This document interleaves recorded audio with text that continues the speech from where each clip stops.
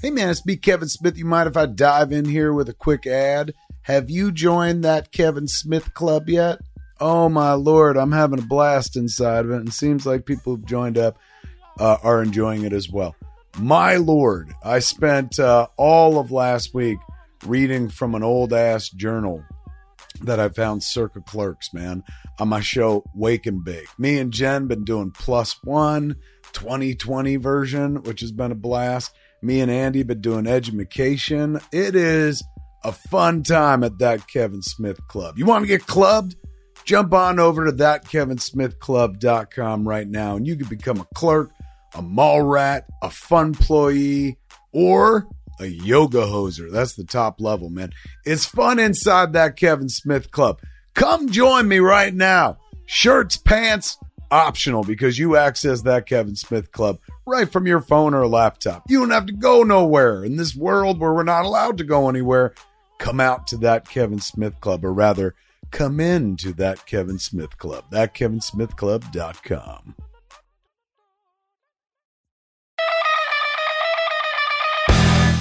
Hey! Hello! Oh my God. It's almost like the last show ended and the show just began. Hey man, welcome to FatMan Beyond. I'm Kevin Smith. I'm Marc Bernard. Hey! Hello. We're back at the cantina. It's a Friday night. No one's paid. No one's working. Shit's gone weird. It's another summer 2020 night, ladies and gentlemen, which means we're the only game in town. What else you gonna do? Yeah, really. You're home and shit. You're like, it's this or Tiger King again. Have you ever been on Instagram and it gives you the message you've seen all of the posts? No. I hit that once. It was like, You hit the wall? I hit the wall. I hit the you've seen it all wall. And I'm trying It just says, go out. We're done here. Go live a life. It's like dial 911. Are you okay? And I feel like lots of people are getting there on like the Netflixes and the Peacocks. We can even talk about They just dropped Peacock and recently, and I literally just downloaded it on my Apple TV. What did I watch tonight? The first thing I rolled on Peacock was Dateline. Wow. My wife is a huge true crime person. So, I try to meet her sometimes in her world. I don't like shit like that because I'd rather, like fantasy. Yeah, you know what I'm saying? Like if there's a true crime, I want Batman to punch it in the fucking mouth and that's how it's solved and shit. And he goes to Arkham. But like she watches these true crime things. We just watched one where like this chick was slowly poisoned with nicotine. Did you even know this was a thing? No, because I knew smoking would kill you, but I didn't know that was an actionable thing. This guy would put it in her food, and then he'd put it in her fucking bathtub. He hid it in her salad dressing, and then he put it in her bathtub. So like she's constantly fucking soaking in nicotine, and it causes fucking vomiting and poison. He slowly poisoned her with fucking nicotine, and I'm like, what the fuck would Batman do about that? It's the very intimate version of poisoning the reservoir, right? Like, yeah. It's like no smiling fish. No smiling fish. I'm gonna pour this gunk into the fucking. Just a sad story of a marriage gone south. And I tell you, I don't know why. Like she knows them all. I think she's plotting my death. But as I sit there and watch every one of these, I'm like, why does anybody ever try to commit a murder? Like, you rarely get away with it. See, like, based on Dateline, they never get away with it. I would watch a true crime show if it was like true daffy crimes. Like, I don't want murder to be the fucking crime. Yeah. Like, if it was I was listening to this story, I think it was an article first, but it got turned into a podcast episode about this dude in, I want to say Finland, it's probably not, whatever, but who staged a heist of $1 million worth of exotic rare fishing lures. Because there's an entire fucking like collector's market for these things. And there's some birds that are extinct. I mean, I know this is wrong, but that's almost like a victimless crime. It 100% I mean, I know somebody lost $1 million worth of lures, but like... But he's from a museum and they're insured and it's just... But it... Like, the story's like, huh, you know what? Never knew this was a culture. Never knew that. Like, nobody got hurt. Did somebody get convicted?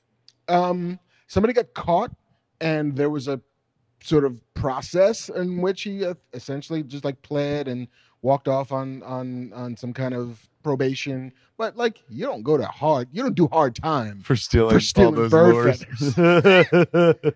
I mean, it's the maple syrup heist thing. I bet you those cats do hard times. That happened in Canada, and they take maple syrup fucking seriously. They do, but they're like, that's the only thing we put people to death for up here, eh?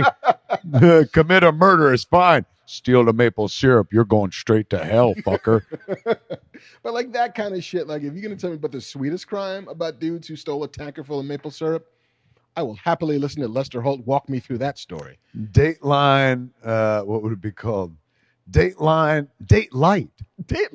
You know what I'm saying? Like stories where they give it the same treatment, same structure, same score, but no dire consequences. If it was just like true crime ? And you have to like wonder if this shit is real, like did somebody really steal these fucking exotic fishing lures? That'd be good, man. If Date Light or if True Crime ? Was every other episode. Like you're watching it and it's fucking like, holy shit, man, this is fucking like, did this happen? And then they introduce a character from fiction. So where you're like, oh, fucking the Batman, fuck, this ain't real. Scooby-Doo, the guy's dogs with Scooby-Doo. Sure, just when you're thinking like this shit's real, they're like, and then children in a van with a dog intervened and saved the day. And you're like, you sons of bitches, you got me. And they're like, welcome to Date Laughs with Lester Holt. Lester Holt. Everything was going swimmingly until Jessica Fletcher showed up. Did she now? That's all I looked at on Peacock, but it seemed impressive. They had movies too. Like it's I guess that's the NBC Universal app, so all the Universal shit goes there as well. Some of it, and then some of it's kind of random. Like I was scrolling through, and they're like the Matrix trilogy. It's like that's Warner Bros. Yeah, like, that's I too was a little flummoxed by that's that. on your homepage. Like, why are you touting that? But, yeah. Okay. Meanwhile, over on HBO Max, they're like, anyone see the Matrix? Do they have the Matrix as well? They do. But it seems as if like it's a zoo where some shit's going from one pen to the other pen. Like, why are the rhinos in with the zebras? Well, because the licensing agreements weren't up yet. Wow, how messy. But Peacock looks all right. It looks all right. I haven't watched. There was a few shows that were like made for Peacock that are like ready to go already. Yeah, Brave New World is their big shiny thing. What is it? Based on the Aldous Huxley science fiction novel, written by Grant Morrison, wrote the pilot. The fuck? For Brave New World. But relevant to our interests. Starring Han Solo himself, Alden Ehrenreich. Oh, get out of here. Yeah.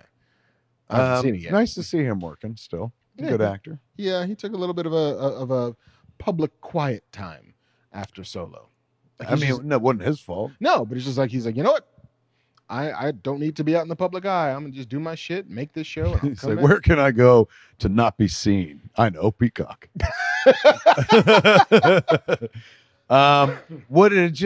Did it just launch?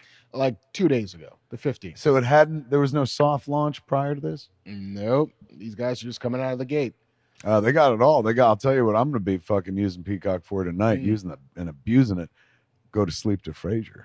Ooh. They got the Frasers up there, man. Toss so you can just scrambled roll them and go to sleep. So fucking like a warm blanket. I'm gonna watch me a whole lot of Rockford Files. They have that? Yeah.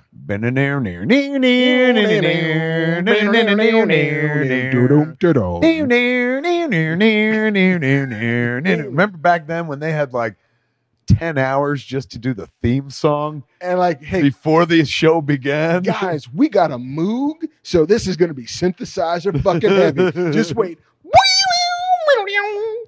Oh, man. Sorry, I don't mean to blow out the ears of anybody at home, because I'm sure I just did. Didn't mean it. But you may have blown out their ears, but you turned some people on, man. You hit the high Moog sound. The high Moog. Sound like a fucking tomcat in the back alley. Not this back alley, because this is where you find shit on your way in. Yeah. It's not cat shit, I assure you. No, human person shit. It's been a hell of a week. It's been 5 days since you looked at me. And, holy shit. Bare naked Bernard in here. Was it last Friday? It was last Friday. So in 1 week, the other day, I was like, Mark's like, we're doing a show. I was like, I don't know, anything happened? And then in 48 hours, news happened, and suddenly it was worth having a fucking show. Totes. We got shit to talk about. Do you have anything that you did this week that's life is starting to fucking numbingly resemble? I know at the same way everyone's been like it's the same fucking day, and I've been agreeing up till now, but for me it really hasn't. But now it is starting to take on this kind of What day is it? Yeah, same day. My week at least is structured by celebrity show off, the TBS show, because there's a day we have to shoot the short, and there's a day that we have to shoot the stage show. So that like basically my Sunday and my Thursday are structured. Everything else is kind of freeform. But I've been working on some stuff. I did recording today remotely for Masters of the Universe. All the recording sessions now, you got one person here, one person here, one person there and stuff. The other day we finished up Lena Headey's stuff, which was awesome. She's over in the UK, and so it was like early in the morning for us, like 8 a.m., but whatever time it is over there.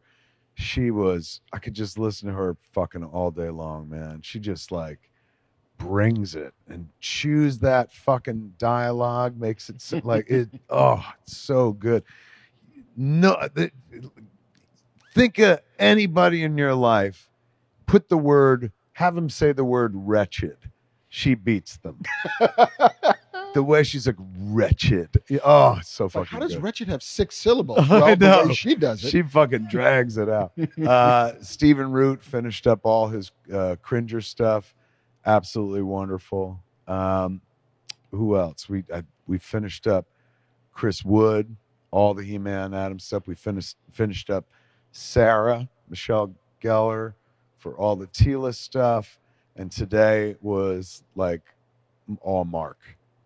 And so all the Skeletor stuff is now recorded.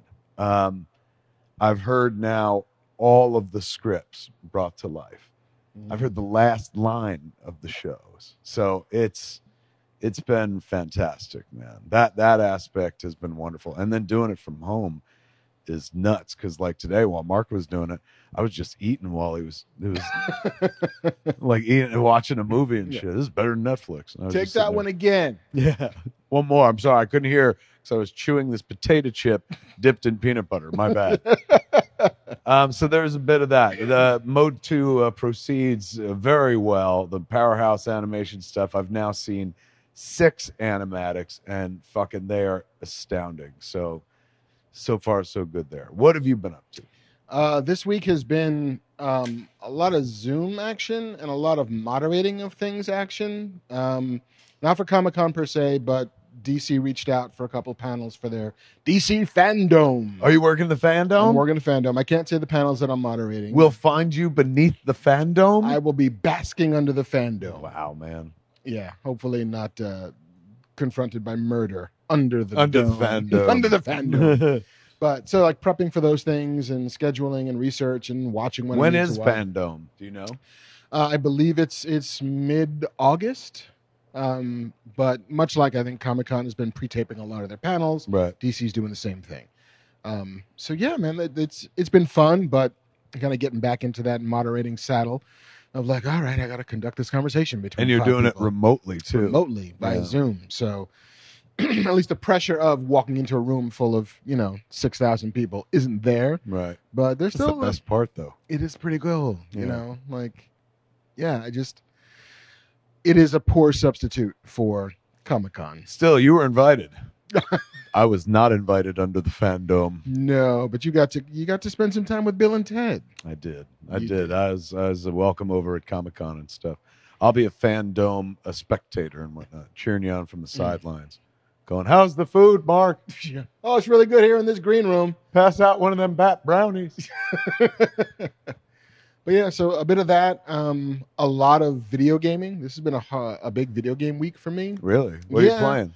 Playing this game called The Last of Us Part 2. Okay, the one that they're making the HBO show. Correct. They're making, I think the HBO show is very much about the first game, which is great and fantastic. But this is, it's an astounding piece of storytelling. It's more than just the gameplay mechanics are cool and the combat's fun, and this is a very well wrought and incredibly well fashioned kind of treatise on trauma and blame and forgiveness. And I don't know if you know very much about these games at all, but the first game, Last of Us, presents like it's just another zombie game, right? Where, oh, there's been an outbreak and oh, things are going bad, and then we're in the post-apocalypse where, like, you know, cities are overgrown and cars don't work and nobody's got gas and you're scavenging for whatever. But it's a story about this dude who gets hired to escort this young girl, 14, 15 years old, from, you know, Massachusetts to like Chicago, across this sort of hellish wasteland. And what he doesn't know about this job at the beginning is that this is the one person in the entire world so far who's immune to this disease. And so he's got to take her to these doctors who want to synthesize a cure and a vaccine for everybody. A little too timely, whatever. Yeah, really. And so, but he wants nothing to do with it. He wants nothing to do with her. And then we begin to realize that their relationship, their own history of what they've gone through. He had a daughter who died early on. And so he begins to sort of cleave to this girl and begins to see her as something of a surrogate. You know, she had shitty relationships with her dad and her parents, and she's been an orphan for a while, and she got to watch her parents die, all of those things that happen. And then it gets to the end of this game, and I'll spoil it only because the game's like 6 years old. But you get to the end of the game, and what the big moral decision is, he takes her to the doctors who are going to find the cure. But in order to get the cure from her, they have to kill her in the process. Like the whatever's different in her brain, it's just they can't get it out without, unfortunately, dooming her to a very early death.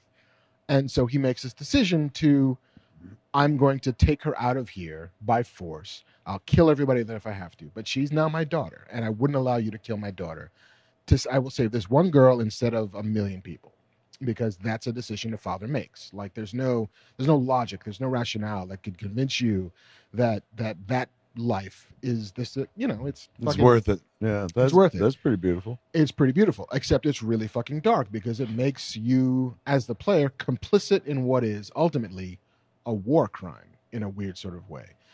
And it makes you kill the doctors who are just fucking doctors to get this girl to safety. It makes you kill everybody in this hospital to get her out of there. Because otherwise they'll kill you. Otherwise they'll kill you, they'll kill her, everything's gone to shit. Remember when all you had to do was just reach the top and Donkey Kong fell on his head and the game was over? Fuck, what happened to those? Or to get the frog over to the other side 5 times and fucking you won the game? Now there's moral ambiguity. And so the game ends, you know, where you get her back to safety and she asks you the question. It's like, what happened in there?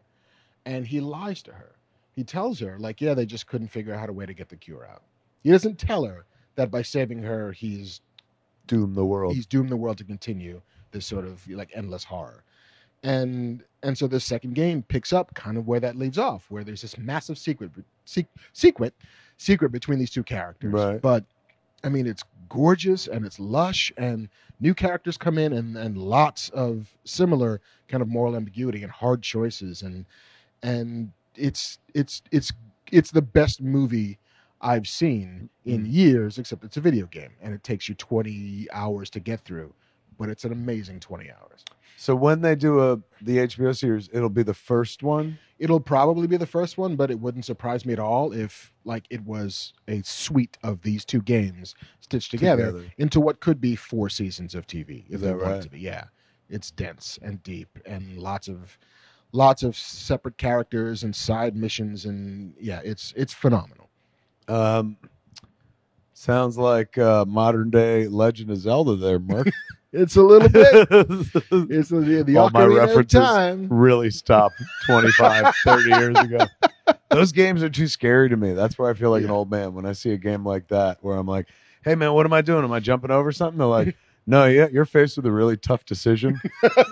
I'm like, and also, it's a horror game, so you're kind of going to get scared 5 or 6 times an hour. Is that right? Jumps out. Yeah, there's a lot of like, that thing tried to beat my head off again. Pop culture has passed me by, man. I don't understand games like that. And it's not like I don't respect them, but I'm like, I don't know. You know, they released that Jay and Silent Bob Mall Brawl game. Mm-hmm. That's my speed. That's your speed. Side scroller, something like that. Couple levels, you're out. Not this lifelong haunting commitment that you carry with you like fucking herpes for the rest of your life. Like it's one of two games. The first Last of Us and Red Dead Redemption 2 are both like heartbreaking games to play. Really? Because the endings are just like sledgehammer in your soul. But I've played them more than once just to get that feeling again, just to be like, oh, just break my heart one more time. Just do it. Just let me earn it. Just let me earn this. You got a issue. You got to talk to a professional. I have a subscription of issues, my friend. How long does it take to play Red Dead? What is it? Red Dead Redemption 2, I want to say was like 30 hours, 25, 30 hours. And so once you've solved it or done it, you would still be willing to do it again. Does it change at all along the way? There's the level where you play the game just to go from beginning to end as quickly as you can. Right. And then there's a way to play the game where you're just doing everything possible. The world is huge. You can go almost anywhere. I'm going to go hunting this month and just fucking kill a bunch of deer and then cook it over a fire and whatever. Like that's the game? That's part of the game. If you go off the main narrative path, you can just like do all kinds of shit. I want to play poker. Like there's an online poker version of that game that's in the game. So it's like how you and me were on Gary Whitta's Animal Talking Show in the middle of a game. Totally. Where there's just people who like, maybe I'll stop by this island. What's happening? Oh, there's a talk show. I'll watch the talk show for an hour. Do you remember what was all so simple as going in the one door on Pac-Man and coming out the other side of the screen, Mark? Linear. Yeah. Simple. I'm going to be this little ship here, and there's a bunch of asteroids, and I'm going to shoot the asteroids until there are no more asteroids. These other games scare me. So you spent time. Do you play solo? Yeah. This game specifically, there's no multiplayer in this game. It's just you and the game. Would people watch, like, how there are people watch on Twitch, people playing games? Would someone watch someone play a game like this? I don't think so, because there's enough sort of cutscene narrative stuff in the middle there where everybody who plays it can watch it. It's not like watching. You can't do that better than anybody else. Right. And there's kind of deep, we're just dropping into story here, and it's basically watching a movie. But yeah, I suppose that there are there are walkthrough videos, because in case you get stuck and you're like, I don't know how to beat this level, or I don't know where to go. So you can watch people play it to get better at it. But I think the speed through, like, how fast can this dude kill Contra? Like, is not a thing I think people are doing for this. But I might be wrong, because the internet, everything that could happen was... everything could be cucked, man. Yeah. Like, was a Rule 67 or something? Like, if you can think of it on the internet, somebody's done it. No doubt. No doubt. But yeah, it's been it's a fantastic game.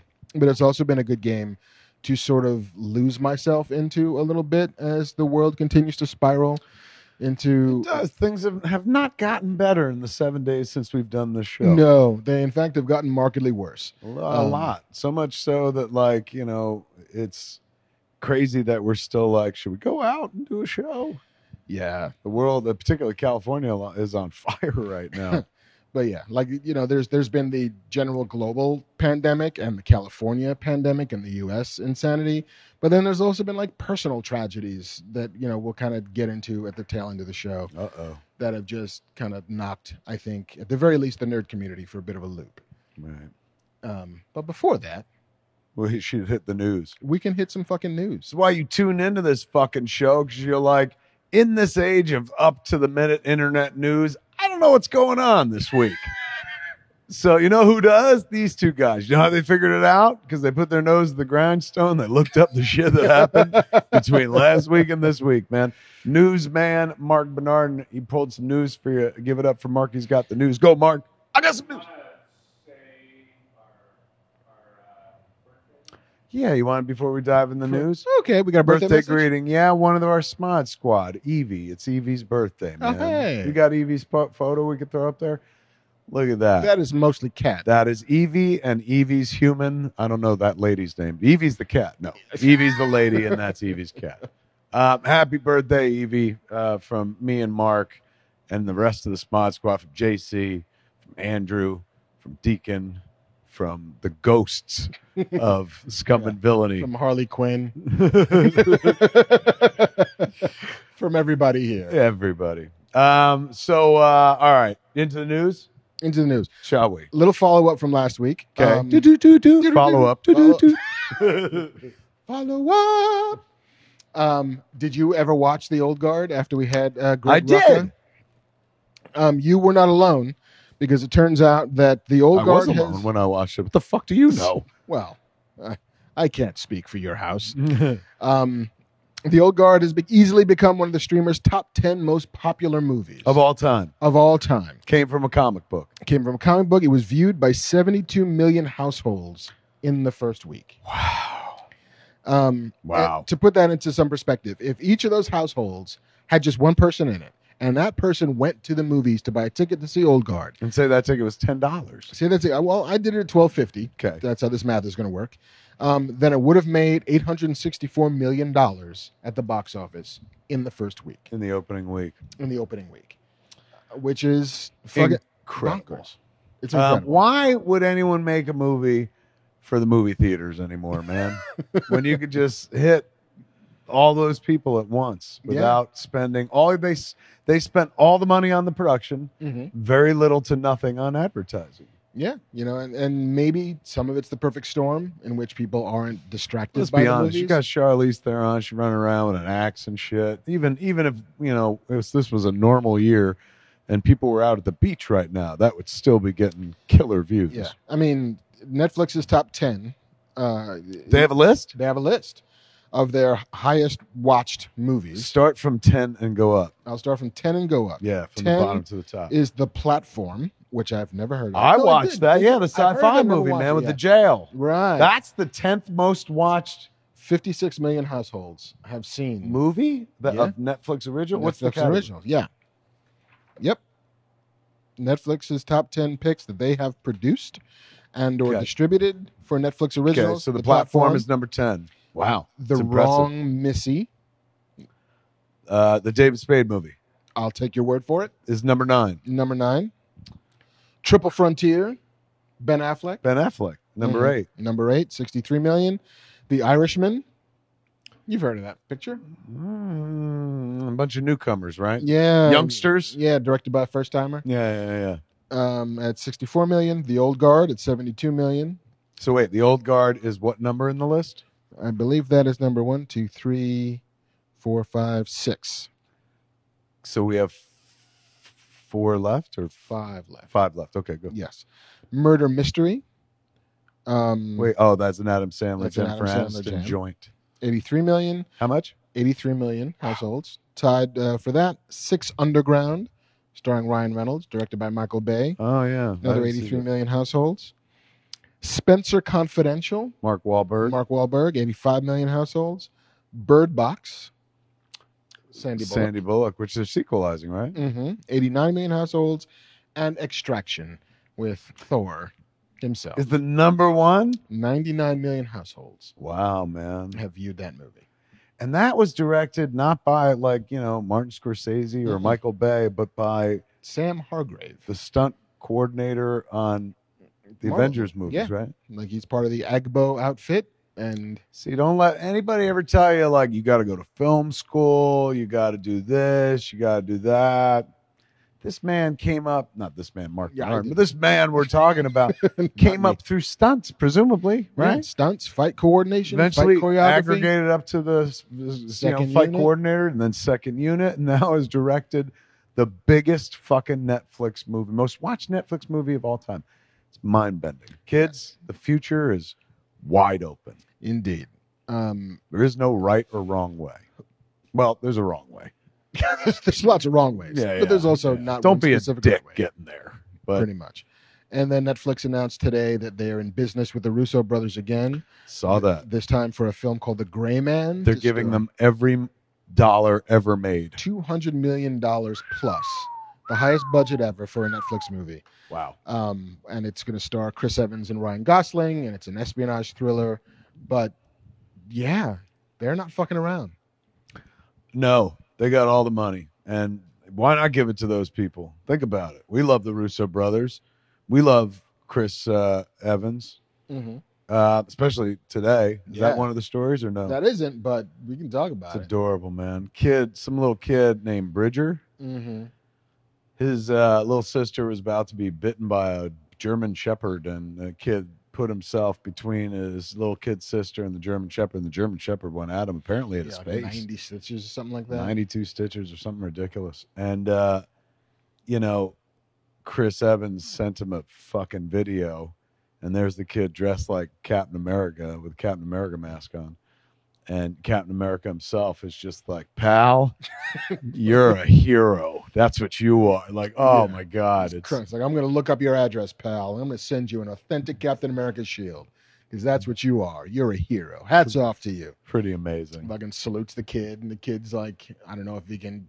Kid's like, that looks like the dude from Knives Out. Why is Captain America's dad Where's calling his sweater?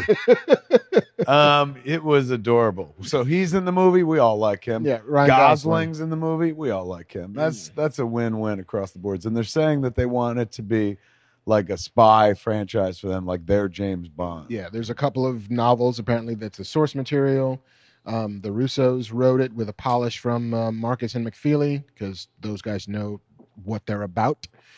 I'm sad to see Marcus and McFeely and the Russo brothers, not doing it in the Marvel universe, but I'm happy for them. I'll watch the fuck out of this, but I just wish everyone was, wearing a fucking symbol on their chest and a cape and a mask. That's all I'm saying. Those guys were good with those toys. Hear me out. Shoot the movie once your way, and then do like one of them black and white cuts, but instead it's the Marvel cut. Just costumes. Like, who the fuck is like Gosling gonna play? Makes no sense, but sure. Kevin Feige produced it, so I'm good. This will be their first Feige-less joint all together. Right? As directors, yeah, and with Marcus Evans. McFeely, that whole team right there. Yeah. But exciting, and they've always, like, their studio, Agbo, has always claimed to be sort of platform agnostic. Like, they would go anywhere. They don't have a deal set up anywhere. They have independent financing. It's like, yeah, we can play with Netflix. We can go and do this thing over here at Fox. We can go do Assassination Nation. Was that the movie that they produced? With Deadly Class? That was a TV show they did. Did they produce Assassination Nation? I think they did, yeah. It's a wonderful flick. I didn't see it. I really enjoyed it. Well done. It's about the guy that does Euphoria. Mm-hmm. What's his name's kid? Which nobody's kid ever wants to hear that, but he's a director. I think it's Barry Levinson's kid. Sam Levinson? I believe you're right. Yeah, I liked Assassination Nation. They had something to do with that? Yeah, they produced that. Good for them. That's a classy flick. Yeah, so they're getting out there, and $200 million. Hot take, ready? Yeah. Get ready for this, Internet. Get ready to write your fucking articles and shit like that. I'm going to watch this. Kevin Smith going to watch The Gray Man. Dropping that mic. I like all the people involved. I'm all for it. But yeah, and so when is it on? Next week? Pretty much. Better be. Thursday. Run out of shit to watch. Thursday. We had talked a while back about the likelihood of movies like Black Widow or Mulan or The Eternals or whatever going straight to Disney Plus. Yes. The unlikelihood of that happening. And at least my theory had always been there's a price point at which it no longer makes sense to go straight to streaming, where like you literally need asses and seats to be able to recoup that level of expenditure. True this. But if Netflix is going to spend $200 million on a movie, that's above that threshold in my head. My head was always like 120. You spend more than $120 million, you have to go theatrical in order to clear all of the ways you need to clear. But apparently not. No. Look at their top 10. Yeah. Like, it proves them right every step of the way. Just fucking spend. You put the right people in it because, they've got the algorithm. They know what everybody loves. They know that, like, movies with fucking Ryan Gosling get watched. Movies with Chris Evans get watched. They know that the Russo brothers are cats they want to be in business with. And all makes sense. Like, throw a bunch of money at it because all they needed to do is translate to a bunch of people, not just subscribing, but staying subscribed. That's like management. That's managing your fucking audience by going like, look, man, we're not cheaping out. Look at this shit. Yeah, there must be math that makes sense to them that says, you know what? Sure, we're not converting each view into dollars, but the subscriptions and the subscriber rate continues to go up. Our retention rate is insanely high. We're not losing customers.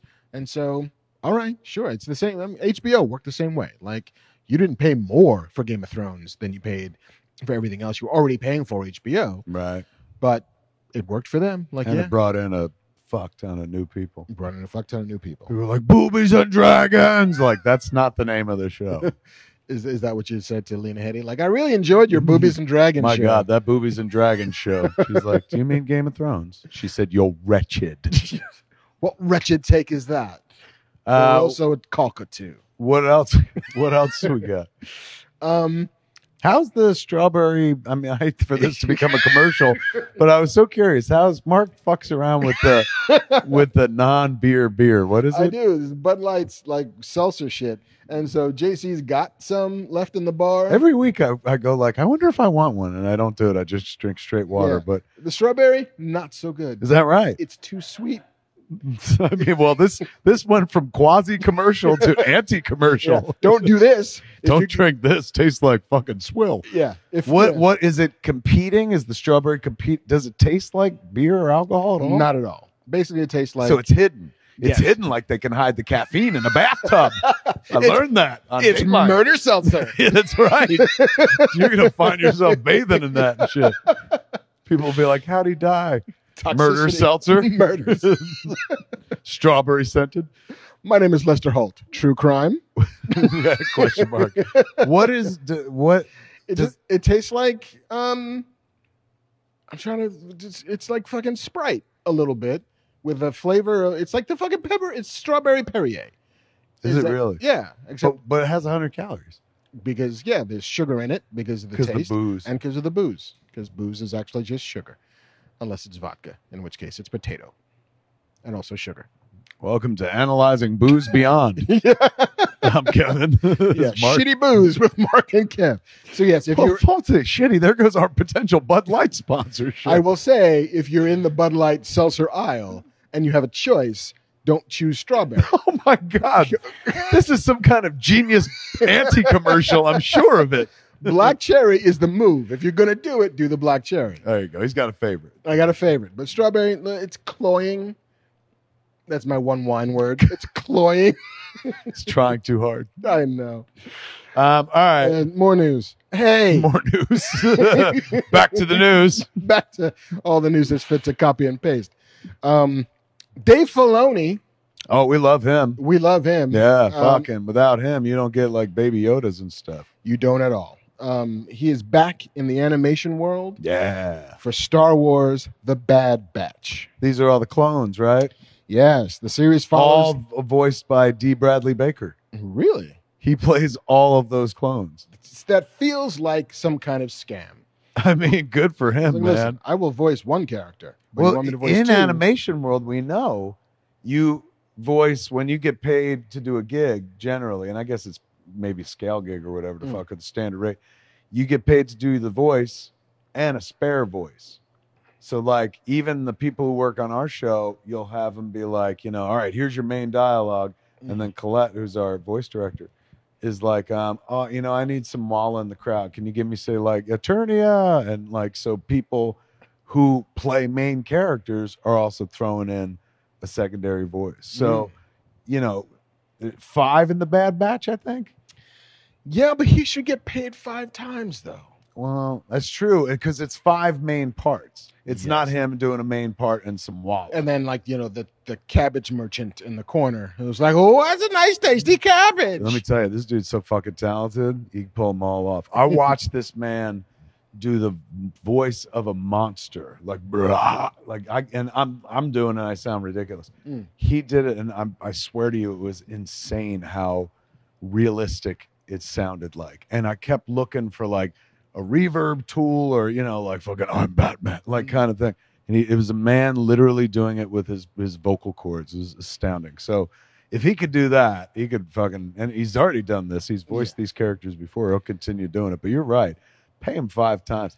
The problem with that, Mark, is it's Disney and they don't have any money whatsoever. No, I can't imagine how they would scrape that together. I remember having Phil Lamar behind the booth with me for a Black Man Beyond.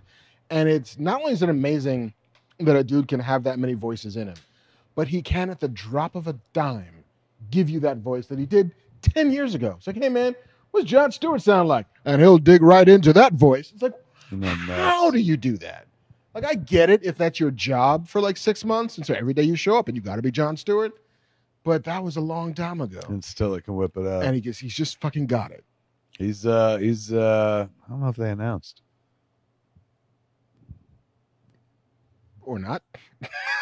He's I've seen him recently. Have you now? Yeah. Well, that's good to hear. I've heard him a lot more recently. And then we'll just leave it at that. And scene. What else we got? So yeah, Dave Filoni, The Bad Batch. It's going to premiere in 2021, which means that they have already been at work on it for a while. That's true. As we know how Great long. time to be doing animation. Indeed. As long as you got time, we got the beer. Miller beer. Certainly not Bud. No. Bud Light Seltzer. Not so much with that. But elsewhere in the Disney Plus universe, while that was good news, we have a little bit of bad news. No. We do. Come on, it's Friday. We don't need any more bad news. Sorry, but Falcon and the Winter Soldier is going to take a little longer to come to your screens. Why? Because of COVID? Yeah. Fuck! Fuck this dreaded disease. There, I finally said it. Yeah, we come out in favor of fucking the shredded disease. Man, come on. I was looking forward. What about WandaVision? WandaVision seems to still be on track. Is but that before? After. Fuck! Yeah. It was a globetrotting series that production had stopped in March. They were in like Puerto Rico, and Puerto Rico had some like historic earthquakes. They had to pause filming there. They're supposed to go back to Europe for some more production. All of it got shut down because of COVID. So there's no way they're going to make their projected August release date. Mark, we know this is our happy place. Why are they denying us our happy place? Because sometimes bad things happen. Wear a mask. Would you please? Wash your hands so I can watch Falcon and the Winter Soldier when I'm supposed to. God damn it. Yeah. I mean, I think judging by how production is beginning to ramp back up overseas in Europe and Prague and Spain. And isn't the Batman going back to work? Batman's going back to work in London. There's, Carnival Row, the second season had stopped production for a while, and they're about to heat back up again in Prague. Because Europe kind of figured out what to do with COVID. They had it bad in the beginning, and then they're like, oh, it turns out if we just shut everything down and pay everybody to stay home, nobody will want to leave their house and restart the economy. Good idea. Let's try that here. Turns out, most other first world nations have figured this out. And so they get to go back to work, and they get to have live sports again. The story was bad enough when it was like Falcon and Winter Soldier delayed. Now you're going to lay this other shit on how we're not Europe to either. It's like, I know. Yes, we're not Europe. All right, so that's going to be delayed. That's going to be delayed. Fuck a doodle, dude. That sucks. Yeah. I mean, we will get The Mandalorian season 2. Yeah. When's that? October. For sure? Yeah. We know that? We do. Spoilers? Yes, it's on track spoilers? for an October release. Woohoo! Because they shot everything and they wrapped production. And so, woohoo! Hello! Well, that's good news. That is good news. But less so good with the Falcon and Winter Soldier, because I was really looking forward to that. Yeah, me too. One of my Marvel series. Honestly, WandaVision's the one I'm really looking forward to. That looks, I bet you that's a mind fuck. It looks trippy as hell. Yeah, I can't wait, man. And I like them both. I think they're both good together. And I was sad when she lost her boyfriend, her love. Yeah. I like, and if it's what I think it is, where she's just like psychotically bringing him back to life and shit, I'm fucking in. That'll be heartbreaking. Funny and heartbreaking. I mean, I wonder if there's a world in which, did you ever read House of M? In the comics? Yeah. Where they're doing a version of that.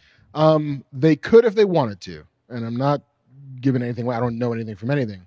But House of M was sort of responsible for culling the mutant population. That was when she was like, no more mutants. And just like, basically it's, hey, look, we're back to fucking the X-Men again. Right. The OG X-Men. There's a world in which, a being of that unlimited cosmic power could also say, wouldn't mutants be cool? Yeah, or lots more mutants. I'd like mutants, please. And like, oh, hey, now there's mutants in the Marvel Universe that hadn't been before. Like, if you needed a way to introduce them, that's a perfectly good way to do so. Remember in Infinity War, after the snap, and everybody's disappearing, and she's holding Vision, and then she turns to dust and shit?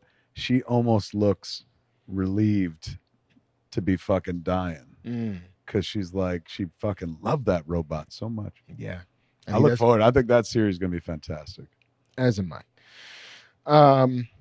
Black Adam is still a movie that they're making, the DC, That's starring right. Dwayne "The Rock" Johnson. Yeah, he used to be a Shazam bad guy, but he turned into sort of anti-hero. He did. There was some level of redemption. And I'm sure that whatever version that The Rock is starring in, he's not going to be straight up bad guy. No, he'll be an anti-hero for sure. Is it, will they tie in Shazam or no? Did you hear me go, I'll fucking Shazam? I'll be heading to the prom after we're done with this broadcast. It's time to change. You've got to rearrange. Yes, you and Johnny Bravo are going to go on tour any minute now. Sha-la-la-la-la. I don't know if Captain Marvel / Shazam is going to be a part of it. I would hope so. Simply because why you wouldn't cross over those two characters, given the very basic DNA that crosses them over. But they did cast an Atom Smasher. Yes. The young lad who at one point was attached to be He-Man. That's right. Noah Centineo, is that his name? Centineo. Mm-hmm. He was attached to be He-Man. The live action He-Man. I don't know where that stands now, but Atom Smasher. Did we ever see him before in anything? Have they ever I don't believe we have. I mean, never in a CW show or anything? No, I think he was in Justice League, the animated series. I think we got a taste of the Atom Smasher there, but never any live action. He can get big, right? He can get big. He can rearrange his matter at will, manipulate his size, strength, and durability. Got a creepy mask, too. Yeah. You tell you right now, that kid's too pretty. They ain't going to put no mask on him that whole movie. It's going to be like, the very last mask scene. is going to be like a David Bowie fucking lightning strike painted on his face. They're like, why would we cover up that money? That's the boy from All the Boys I've Loved Before. Yes, to all the boys I loved before. Or they'll just put one little atom across his face there. There it is. Look, he's smashing. Smashing. Atom Smasher. But yeah, how'd you like to smash atoms with me? How'd you like to smash the atom smasher? Men and women alike are like, yes. Done. Where do I sign up?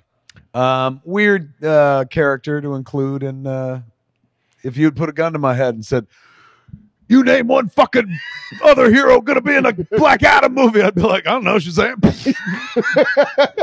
Never would I have picked I will Adam. give you 78 guesses. I would never never hit him. Sorry. Black Racer? No. I would have guessed him before fucking Atom Smasher. So yes, that is supposed to go into production in early 2021. He's been talking about that for a while. Dwayne Johnson. I remember before the artist formerly began, known as The Rock. He was, every time I looked at his Instagram, he is either eating an enormous amount of food, pushing his tequila brand. We do that. How come we don't look like him? I know, because we also don't do the third thing, which is work out every other fucking day. Clanging and banging with The Rock. Are you sure it's not the second thing? Maybe we need a tequila to push, and then we'll look like him. Might be that pesky third thing, eh? Damn it. We'll just call it Denuccio tequila. What's Denuccio? Snooch to the nooch. Nice. Yeah, it sounds vaguely. Yeah. It has an air of fun to it. It does. Denuccio. I don't like that shit. No, I Taste can't do of tequila. booze. I'm okay with booze. Tequila, I had one bad night, and that was it forever. Yeah. Did you ever drink spoiled milk? Yes. Did you ever? I mean, I love it, but milk or spoiled milk? What are you, like fucking alien from Alien Nation? You're like, give me that spoiled milk. Oh, come here, Francisco. Give me that spoiled milk. I'm drunk. I worked at a deli. I was telling my kid this the other day. I was like, I worked at the Galley Deli when I was 16 years old, like over the summer. And we made like breakfast sandwiches. We were open at like 5 a.m. because the fishing boats went out of there and stuff. And there was this dude named Skip, larger dude. And he every morning got like a pork roll, egg and cheese kind of sandwich. And he got a carton of Nestle Quick chocolate milk. Mm-hmm. So every day grabs it, opens it, fucking downs half of it, chit chats at the counter and stuff while he's waiting for his sandwich. He fucking opens this thing, takes a big gulp, and I'll never forget. I've never tasted spoiled milk in my life, but I never will because of this guy's reaction. He was just like, and fucking projectile vomited right on the fucking floor, man. Dropped the carton, lumpy shit came out of it. Like, oh, it was so fucking bad. So the other day, my wife was like, your kid's so weird. She smells everything before she eats it or drinks it. I was like, that might be genetic because like I'm the same way, man. Even sometimes with water, I'm like, just because I never want to have that experience that old Skip had at the galley back in 1987. Fuck, I gotta get my head out of the past. My daughter does the same thing. Well, like literally, it's a fucking chicken nugget. And she'd be like, "Look, what do you think I'm doing? Like, Sus. is this a big poison fucking Sus, test?" dude. It's sus. It's not so much she distrusts you. It's just like she distrusts the nugget. I guess, but I'm like, I just made that for you. That's a fucking pancake that I just made from scratch for you. And Old Skip didn't think that Quick was trying to fuck him over, and yet he took a big gulp and he got fucked in the throat. That's a shifty rabbit. Fucked in the throat. Right in the fucking throat. So no tequila for the Smart Empire. I don't think so. We need something more fun. Tequila mix. Strawberry, it's like strawberry daiquiri, mix? strawberry margarita mix. Because I could drink the mix. There's just no booze in there. Yeah, like it just tastes like ice. Sugar water. Love it. Hey, we were talking about Netflix before. I have more Netflix news because they're fucking Netflix. They are the business. They are making, and this makes the indie comic fan in me crazy happy, a Usagi Yojimbo animated show. Yeah. Stan Sakai's like long running. Like he started this thing in the fucking 80s, 1984. The Rabbit Samurai. And they're doing, who's doing it? Somebody famous. It's Netflix is producing it. James Wan is among the executive producers. So fucking Dark Horse is in on that. Atomic Monster with his James Wan's company. Did you say live action? CG. Yeah. It would be tough for. It's honestly like in a world where everyone's snapping up IP and shit. That's ages old, decades old. Yeah. Well known to a point, but also like wide open to be exploited to a brand new audience. And now animation technology is caught up to the place where you're like, we can make this shit look like fucking Pixar. Yeah. And the dude's got decades worth of stories. Let's go to work. For sure. And like, we haven't quite seen this before. You know, fucking rabbits who wielding swords like samurais, but feudal Japan, like all of that, and like demons and ghosts and anthropomorphic, like it seems ready made for a cartoon. Surprised that it hasn't happened before, long before this. Everything gets its day. But I'm so excited for that, simply because, like, I think I knew about that. I think I heard within the halls of Netflix about that, like, months ago, and I was like, holy shit, are you kidding me? That's pretty awesome. Yeah, that's very cool. You've met Keanu Reeves, right? I have, and most recently I interviewed him for the Bill and Ted panel that's running on Comic-Con Online next week. Did he strike you as a comic book fan? Was that part of your interaction? No, but like he did play Constantine. He did. So there's some comic book, blood in him for sure. He's writing a comic book now. I heard that. Yeah. Called Berserker. BRZRKR. It's about an ageless man. Indeed. Who hunts other men. What does he do? It's a little bit. An ageless man who loves other men. That sounds hot. Yes. That's a comic book? I'm in. Hell yeah. Sounds like one of Marc's video games. Is there a lot of moral ambiguity in it? It's Berserker. I'm looking for a man. What, you hunting him? Sorta. Kinda. What are you going to do with him? Well, let's just leave it at I'm looking for a man, all right? That's smart, I says to myself when I saw this earlier online. I said, this is a guy who's normally like, well, I'll go where fortunes take me, who's got a good script. This guy's like, look, man. Like, I got a story I want to tell. Yeah, in a world where I'm like John fucking Wick, why can't I be Berserker? Yeah, according to Reeves, the character was born 80,000 years ago, half man. His father's a war god. And he's battled through the ages in places of great war and conflict, even though he's immortal in a way. He also has to hide himself and pretend to die and then keep on moving on. Fucking in. Yeah, so it's a little bit, it seems like the Highlander's in the air. It's a little bit country and a little bit rock and roll. Highlander is in the air, man. It really is. I mean, Old Guard was sort of a take on that. Plus, now, like, who ain't gonna be like, hey, Keanu, can we make a movie of your comic book? Mm-hmm. You know what I'm saying? He ain't gonna have to schlep it around to places going like, "Hi, I was in Bill and Ted. Maybe you've seen my work anyway. This is a comic book. Maybe Little Buddha was more your speed." I don't know if you watch hockey movies, but I was in Young Blood back in the 80s. My Own Private Idaho was a favorite. God, he was so good in that movie. Love that movie. I drove into New York by myself to go see that movie when it opened in 1989? No, 1990. I want to say 2 or something like that. I saw it alone in a movie theater, except for one other, like a matinee at a movie theater, like I forget which one it was, but it was in Manhattan. And there was one other dude in the theater, and the movie's about like gay hustlers. And so most of the movie, I kept looking up, and then every once in a while I'd look over, and the dude was like looking right at me. Just slowly moving closer. I kept waiting for it. I was one seat. I was like, well, he's like, who's tapping my when shoe? in New York at an unattended matinee about gay hustlers. My own private screening. He's doing the book through Boom Comics. Yes, and Boom has a first look deal with Netflix. So it seems as if there's going to be a movie of a thing. You better believe and it. Keanu has already stated that he'd kind of like to play this character who is drawn in the book to look just like him. Just like him. The cover of the book, it's like it's Keanu himself. Yeah. So, wow. What Boom? How happy is Boom right now? Yeah. Holy fuck. They had their deal at Fox, and Fox sort of went away, and then they ended up at Netflix, and then they got fucking Keanu writing a comic book for them. They'll do fine. Yeah, they're doing all right. They'll do okay. Good for them. Good for Keanu. Good for us. Sounds like we'll get another Keanu thing. Something his heart will really be into because it's his. It will be. It's his. He did say that he has been a comic book fan as a young kid. Huh. It's like, oh man, I'd love to play Wolverine, he said as a young kid. And then everybody's like, yes, we would like that too. Did he say that? He did say that. Yeah, he could do it now. He could.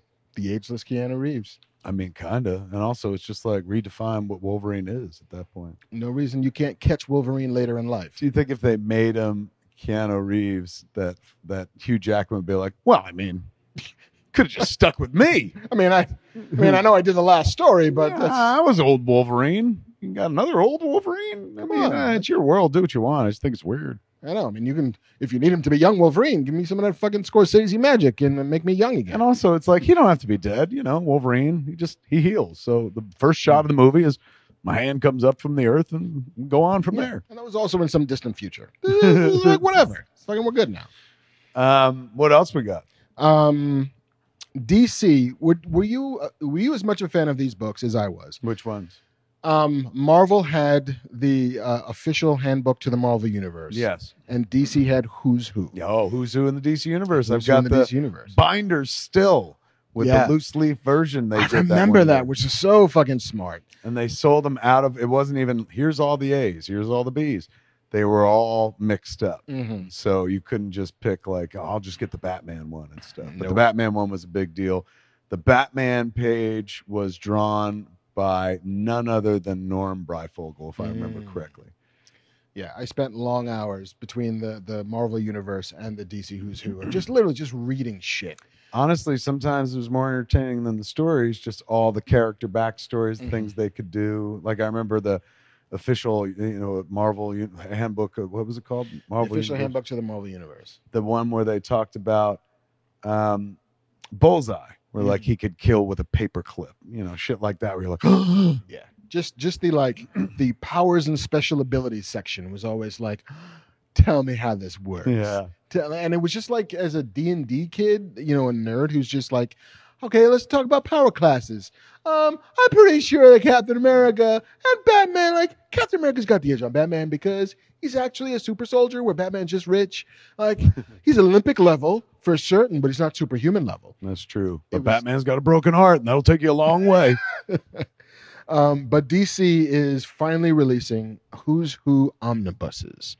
Like the big ass fucking hardcover. That fucking big book, the absolute versions. Volume 1 is 1,328 pages long. That's a book worth owning. That's a coffee table book right there. For shit, yeah. So it's illustrated by a wide range of top artists in the Golden Age. All of the greatest talent of the last 30 years, probably. And so the Volume 1 it's clearly they're going to have to do more than this, but it'll collect Who's Who, the definitive directory of the DC Universe 1 through 26, the Who's Who update in 1987, another update from 1988, then material from Action Comics Annual number 2, Batman, and it's just this list of awesome shit. Sold $150 for the almost 1,300. Why I'd have paid double. You might have to anyway. Yeah, I know. But April 2021. I'm in. God, that's a good idea. Yeah. An idea whose time has come. So smart. This is, I think, just this past week was the 20th anniversary of X-Men the movie. The first one? The first one. Is that right? Yeah. And nobody celebrated it. Well, it's a weird time. It is. But yeah, 2000 that movie came out. Wow, man. And very much set us on the path to where we are Kevin now. Feige worked on it. Kevin Feige was an associate producer. One of the first Stan Lee cameos. Mm-hmm.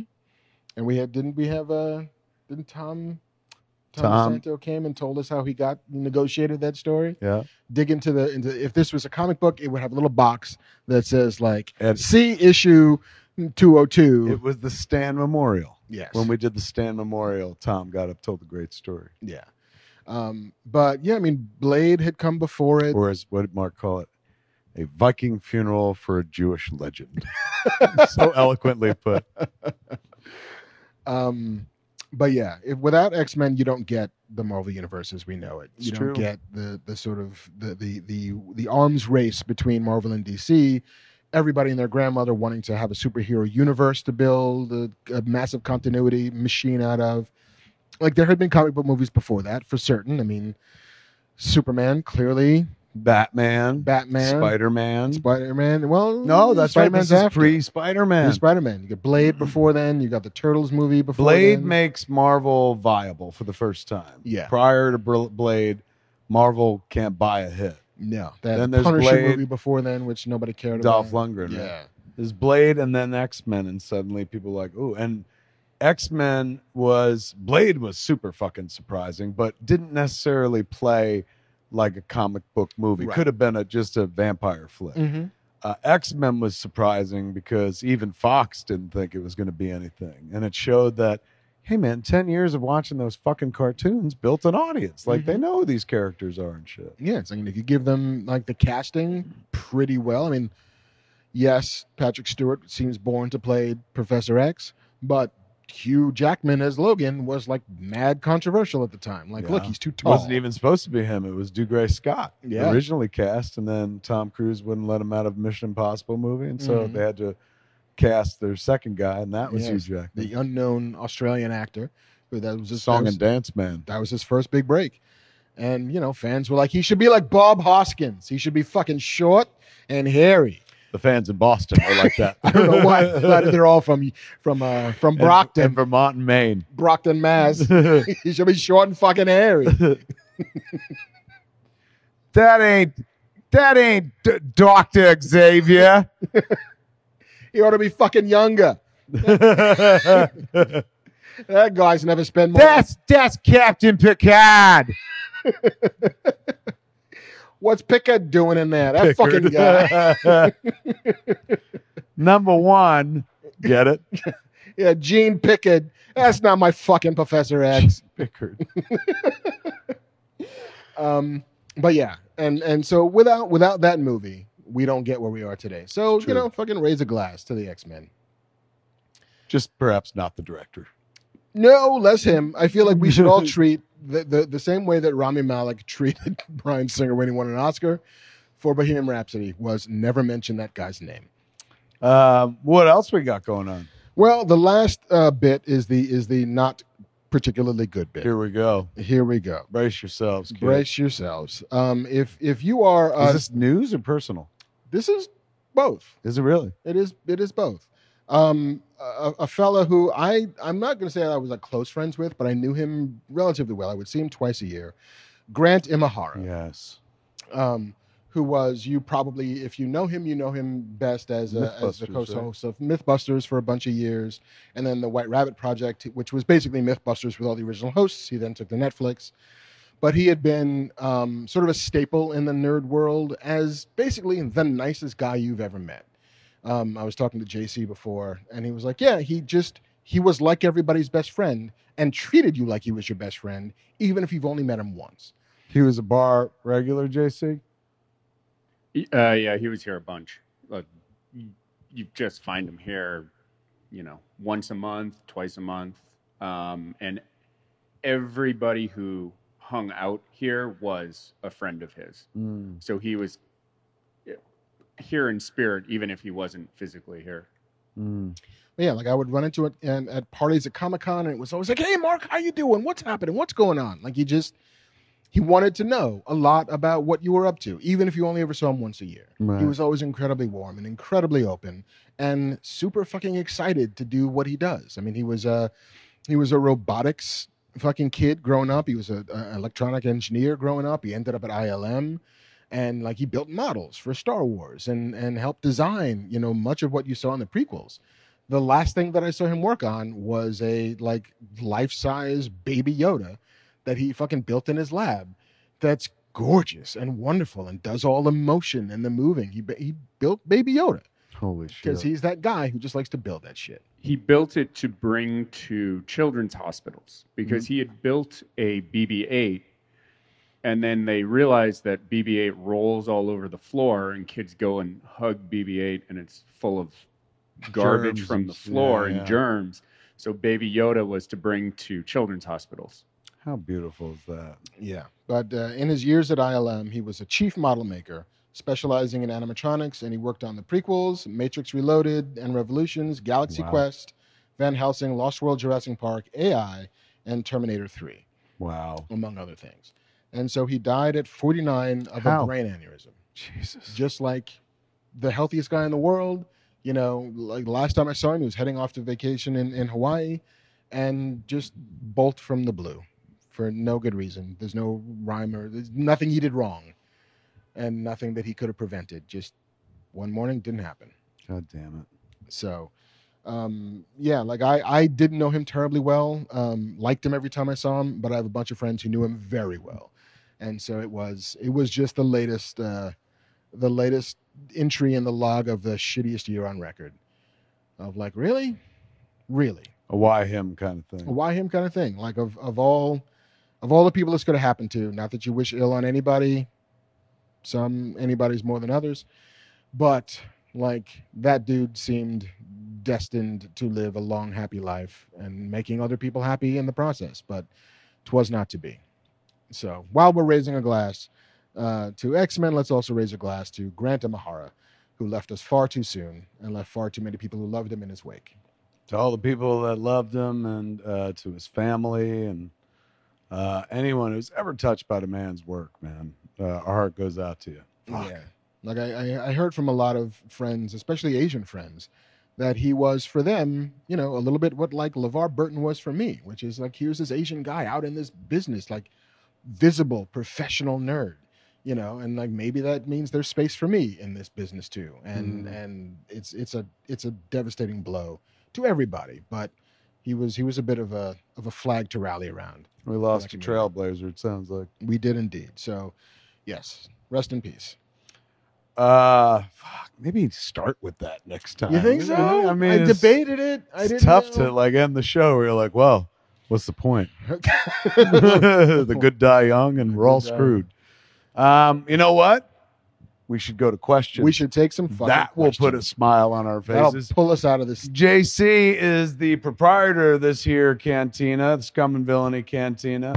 JC, what questions? He monitors our YouTube comments section, braves it each and every episode. Sally forth, sir. And he gets attacked for not picking your questions. So go easy on him tonight, ladies and gentlemen. JC, what did the people at home want to know? All right. Prime Arch 359. What characters would you write a romance movie in the DC Marvel universe with? More romance, like no action scenes. It's like a rom-com. What Marvel or DC characters would you write a rom-com around? Marvel or DC. Marvel and or DC. all the big fight scenes happen off camera. Oh, that's my kind of movie. That's the movie I was born to make. Let's see.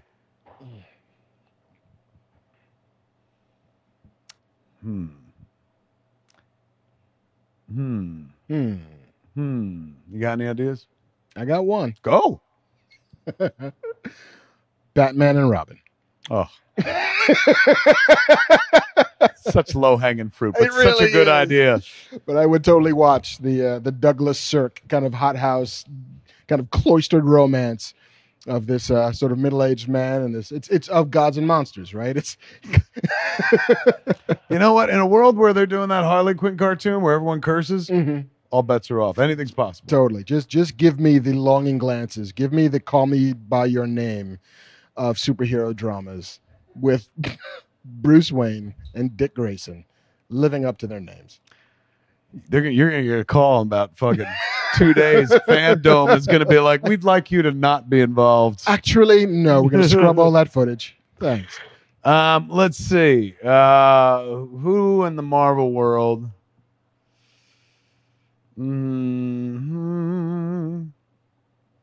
Matt Murdock and Karen Page. I enjoyed their romance in the comics. Tough to make a rom-com out of those two. It would have to be before she went off and did porn. But yeah, I like them. Although I would say Vision and the Scarlet Witch, but they're apparently doing it right now. On the DC side, either Dick and Coriander or Dick and Babs. All right. Either way, Dick.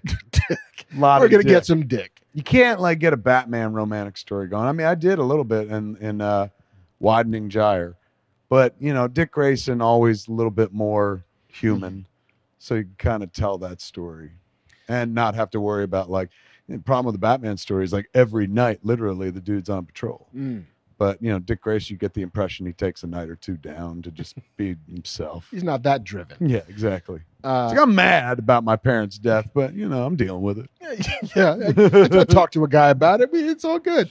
I also think that there's absolutely, and I guess that Lois and Clark was supposed to be this. Yeah. But the great innovation of the Dick Donner Superman was the invention of the love triangle between two people. True. Between Superman, Lois, and Clark Kent. And just to play that would be kind of great. Just to play the coming out of rooms and ducking into rooms and where the hell were you? And then you get the French bedroom farce of it all. And you get to have Philadelphia story. You get to have news people and journalisms and all of that stuff. That's good. Yeah. There's a lot there. I like his answer. And also, Scott Summers and Jean Grey and Logan. I feel like love triangles give you the most juice. And so that can be the Love Actually of the fucking Marvel universe, where here's the guy who's totally in love with a girl who's in love with another guy, and nothing is ever going to change that. But that's not going to stop Logan from wanting Jean Grey. It's true. There's a hard on the actor playing Cyclops because he don't get to work his eyes in a rom-com. Yeah. No, he's all. But that's something mouth. you play in the script where Wolverine's you could look in my eyes at least. Mm-hmm. Come on, Jean. And then that moment where Jean figures out that she can actually hold the beams back, which I think they did in the comics at some point. In the movie too. Remember I think it's in the first one where he takes him off and she sees his eyes for 1 second. It's a really nice moment, actually. Yeah. Where she's because she sees into what's in the beyond the ruby quartz visor in the cosmic infinite of his red freaky eyes. God, that's a cool moment. All right, next question. All right, this is from Coco Lozano. Coco, and they were wondering if you had to choose characters to be teachers in a middle school, who would they choose and what subjects would they teach? Logan clearly teaches shop. So superhero characters are teachers in a middle school. Vic Sage teaches journalism. Okay. Ooh, Vandal Savage teaches history. Oh, that's good. Ivy, of course, teaches horticulture. Mm-hmm. Victor Von Fries teaches chemistry. Dick Grayson teaches gym.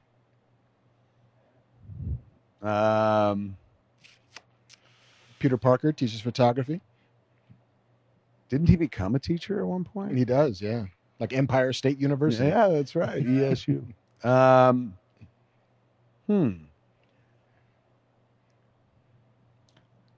Clark Kent is the only fucking Boy Scout headmaster you trust. I think that's pretty good. Yeah. We went a lot further than I thought we would. Oh, totally. All right, third question. All right, this is Take from us home. Here we go. Kirk Gibson, which apparently What? the hero of the 1988 World Series. Is that a sports thing? It's a sports thing. It's a It's baseball. a Dodger thing. It's a baseball thing? Mhm.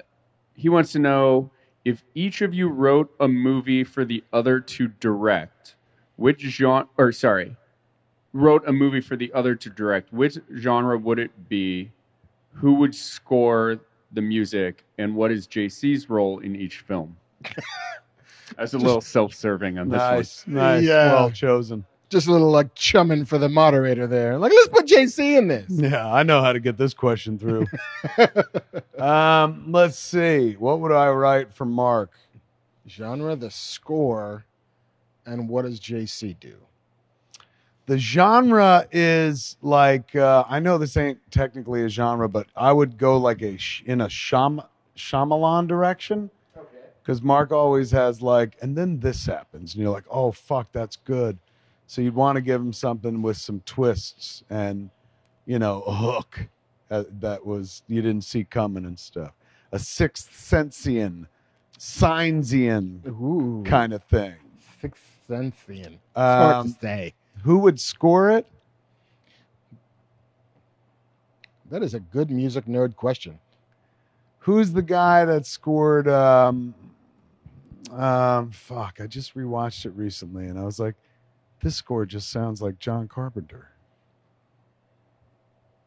Oh, Watchmen. Who scored Watchmen? Oh, Trent Reznor. I just rewatched it again. I'm like, this sounds like John Carpenter. It feels like right straight out of Carpenter. I'd pick him or John Carpenter. Okay. I mean, if you're going to get a guy who sounds like John Carpenter, you might as well go to John Might as Carpenter. He's fucking still well. making music. And then what's the other question? And then what does JC do? JC is producer. Not the Nice. financial producer, but the guy who's getting paid to produce the movie. Nice. The working producer, the one without whom you don't get the movie made and shit. Not the like glorified in-name only producer who shows up, when the star's on set and shit. The one who's in the trenches every day making the movie. That's who JC is. Okay. I think for you, I'm either going kind of mad world, kind of madcap chasey thing, or like low-level heist. Ooh, go low-level heist. Yeah, go like I could pull one of those off. like the fucking like From a porn store. It's pretty low level. Or a weed store. or a weed store. That makes more sense. I was gonna go like exotic bird feathers, Nice. like the very specific kind of insane. Like somebody stole Gordie Howe's winning puck for the ex Stanley Cup thing I am in. in like Flynn. And it's set in Canada? Sure. The heist is at the Hockey Hall of Fame? Yes. I'm there. Look what just happened. You sold me a ticket. I want to see this movie that I'm going to direct. Who does the score? I'm going to say Danny Elfman. Nice. He passed on Dogma, so this would be good for me. This would be good. To close a loop where, 21 years later, I'm like, oh, not so good for this picture, are you? Huh. Well done, sir. Yeah. And what does JC do? JC's the fluffer. Oh, fuck. Oh, fuck. Look at that, man. All hands on Dick. And I don't mean Grayson. Well done, man. That's a job. I'll be honest with you. I think you're getting off better on my show. But, I'm also going to say, not a lot of fluffing required on this, so you just get paid. And also, to be fair, like, when you're producing the movie, you, like, literally have to work hard every day. If you're the fluffer, you just have to work to get someone hard once a day. Yeah. Good Like, trade-off. 10 minutes and you're out if you're good at it. Then you just sit in your trailer and just cry. Yeah. You'd be like, I could have been a producer. I just wanted an easier job. I'll never play the piano again. I can't get the stick off my hand. The stick of betrayal. Oh, damn Spot. That's the end of the questions. I mean, we can do more. Do we got one more? We can do one more. All right, find a good one. Find Okay. one where you're not referenced in the question. This one is, what video game would Mark like to see made into a movie, and what movie would you like to see as a side-scrolling video game? Ooh, side scrolling. There you go. I would like to. Let me see. Well, yeah, it's a no-brainer. I'd like to play the Infinity Saga as a side scroller. You know, Sega Genesis version. Maybe, a Super Nintendo version like the old Star Wars games. That'd be cool. That's what I'm looking for. What about you? I'm tempted to say I would like a good Assassin's Creed movie. The one that we got with Fassbender. Michael Fassbender Not good. and his gigantic And his manhood. Yes. No. Wow. That's impressive. Yeah, I mean, we've seen it. Yeah, I know. Not like, because we're insiders in Hollywood. Everyone who's seen that one movie's seen it. Pretty much. Shame. Is that it? And there is no shame there. No. The real shame is that we're all not that blessed. That's a dude who just likes showing off his dick, and I get it. Yeah. That would be a rough show for you to work on. Magneto, indeed. Shit's magnetic. It's one of the poles. Video game that hasn't been made into a movie that I'd like to see into a movie. Pitfall. Yeah. Fuck yeah. Dwayne "The Rock" Johnson could be in that movie. I mean, it feels like he's already done the poster. I feel like I've already seen him swinging from a vine.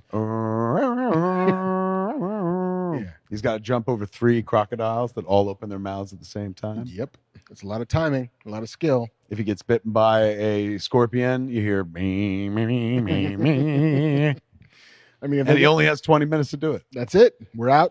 I'm in. I can finance that 20-minute movie. 20-minute fucking Pitfall. Like, how much to get The Rock for a 20-minute movie? Ooh, but with the 20-minute Pitfall adventure, you can get 5 per movie. And so you can have 5 different stars in 5 different Pitfall adventures. It's like Clue, Yes. but with Pitfall.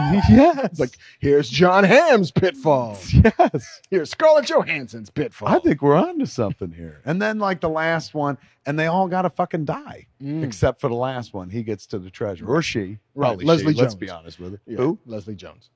I was going Tiffany Haddish, but yes, okay. All Leslie right, Jones. Oh, you know what? Team up together. Done. But somebody gets there where the others don't. And so you pass their corpses along the way. This is hot. Fucking Activision. Netflix. Call us. Yeah. We got to get the rights from Activision. Then, hey, Netflix. Wow. We just can't call it Pitfall, but we could just pretty much take this idea straight to Netflix. I know, but calling it Pitfall is the triumph. Where people are like, they took Pitfall and turned it into a movie? Like, yeah. Barely, but yeah. And it became the number 7 most watched Netflix 100 original million movie households ever. watched us kill Dwayne Johnson 20 minutes in. And who's the lady who played Hera? Oh, Kate. Amber Heard? No, not Hera, not Mira. Hera from Hella, not Hera. Hella. Oh, Kate Blanchett. Kate Blanchett. She's one of them. Or it's like The Rock, and then like Jim J. Bullock. No, we blew all Netflix, of our man. We blew all of our money on The Rock. All we have to know, you go The Rock, you go, who are in the big movies they had? Oh, Take one each. Hemsworth, There you go. Charlize, There you go. Mark Wahlberg. There you go. This movie's awfully white. I know, we need one black person. Or more. Well, if we're only doing 5 and it's 20 minutes, we got 4 right there. Where's my list of their movies? Who have they ever had what's their biggest black movie at Netflix? Is there any in the top 10 there? Irishman? No. But I never saw Triple Frontier. I bet you there's a black dude in there. You could get Mahershala Ali. Why don't we Extraction. just go for Birdman. Idris Elba? Fuck yeah. Right? He Let's makes get everything Idris. better. Denzel. Let's get fucking Denzel. Let's kill Denzel in the forest. He's oh no, don't kill him. He gets the to the one. end. He's like, all right, we're gonna do this, and he gets there. The alligator didn't land on us. We landed on that alligator. Don't you ever in your entire life think that I won't get over this fucking hole. That alligator joke is fantastic because it's true. You do land on the alligator.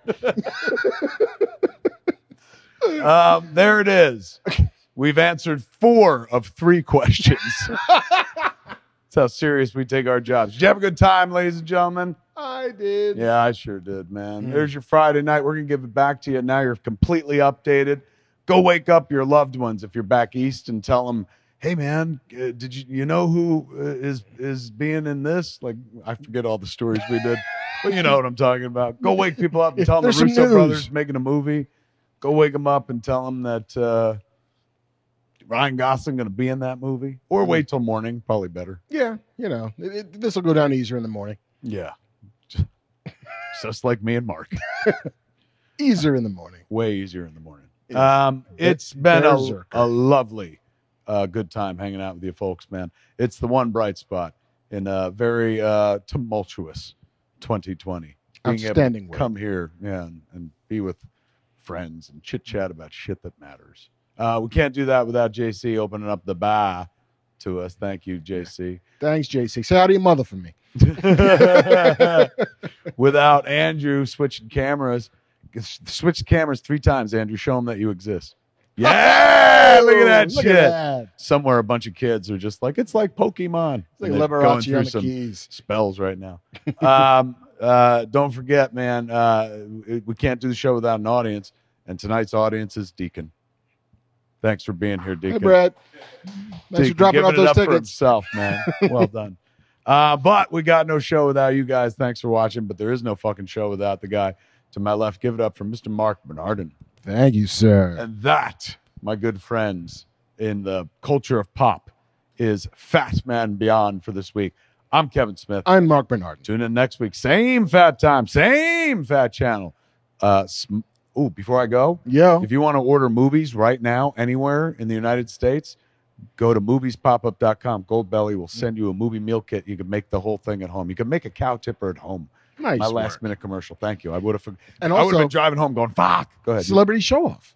Celebrity Show Off. I've been watching at home. my wife just. He was in it. Did you? It's not on the air yet, though. No, right? That's right. It goes on this week. He's right now. Mark is in the episode that's up on YouTube, and then on Tuesday that will be on TBS. You're going to be on TV. I have not seen my wife laugh as hard as she laughed at the hit or tot gun. She liked it. She lost her fucking shit. That's awesome, and that's a Jersey girl right there. Yep. Something she always wanted to try her whole life. She's like, finally, he did it. One of us. Somebody, if only there was pork roll in that gun too. As long as she calls it pork roll. No Taylor ham. None Fuck of this that. Taylor ham nonsense. She's on the right side of that border. Bunch of East Coast cats right now are like, yeah, finally the content I've been waiting for. It's like, say more things that are just East Coast. We work regional, ladies and gentlemen. I've been edging all show. Come on. And there it is. Mark has beat us off into the sunset.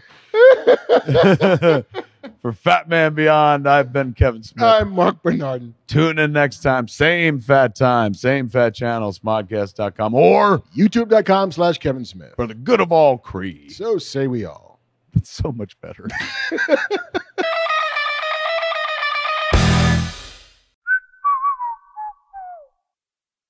This has been a production of Smodco Internet Radio. Sir, only at smodcast.com.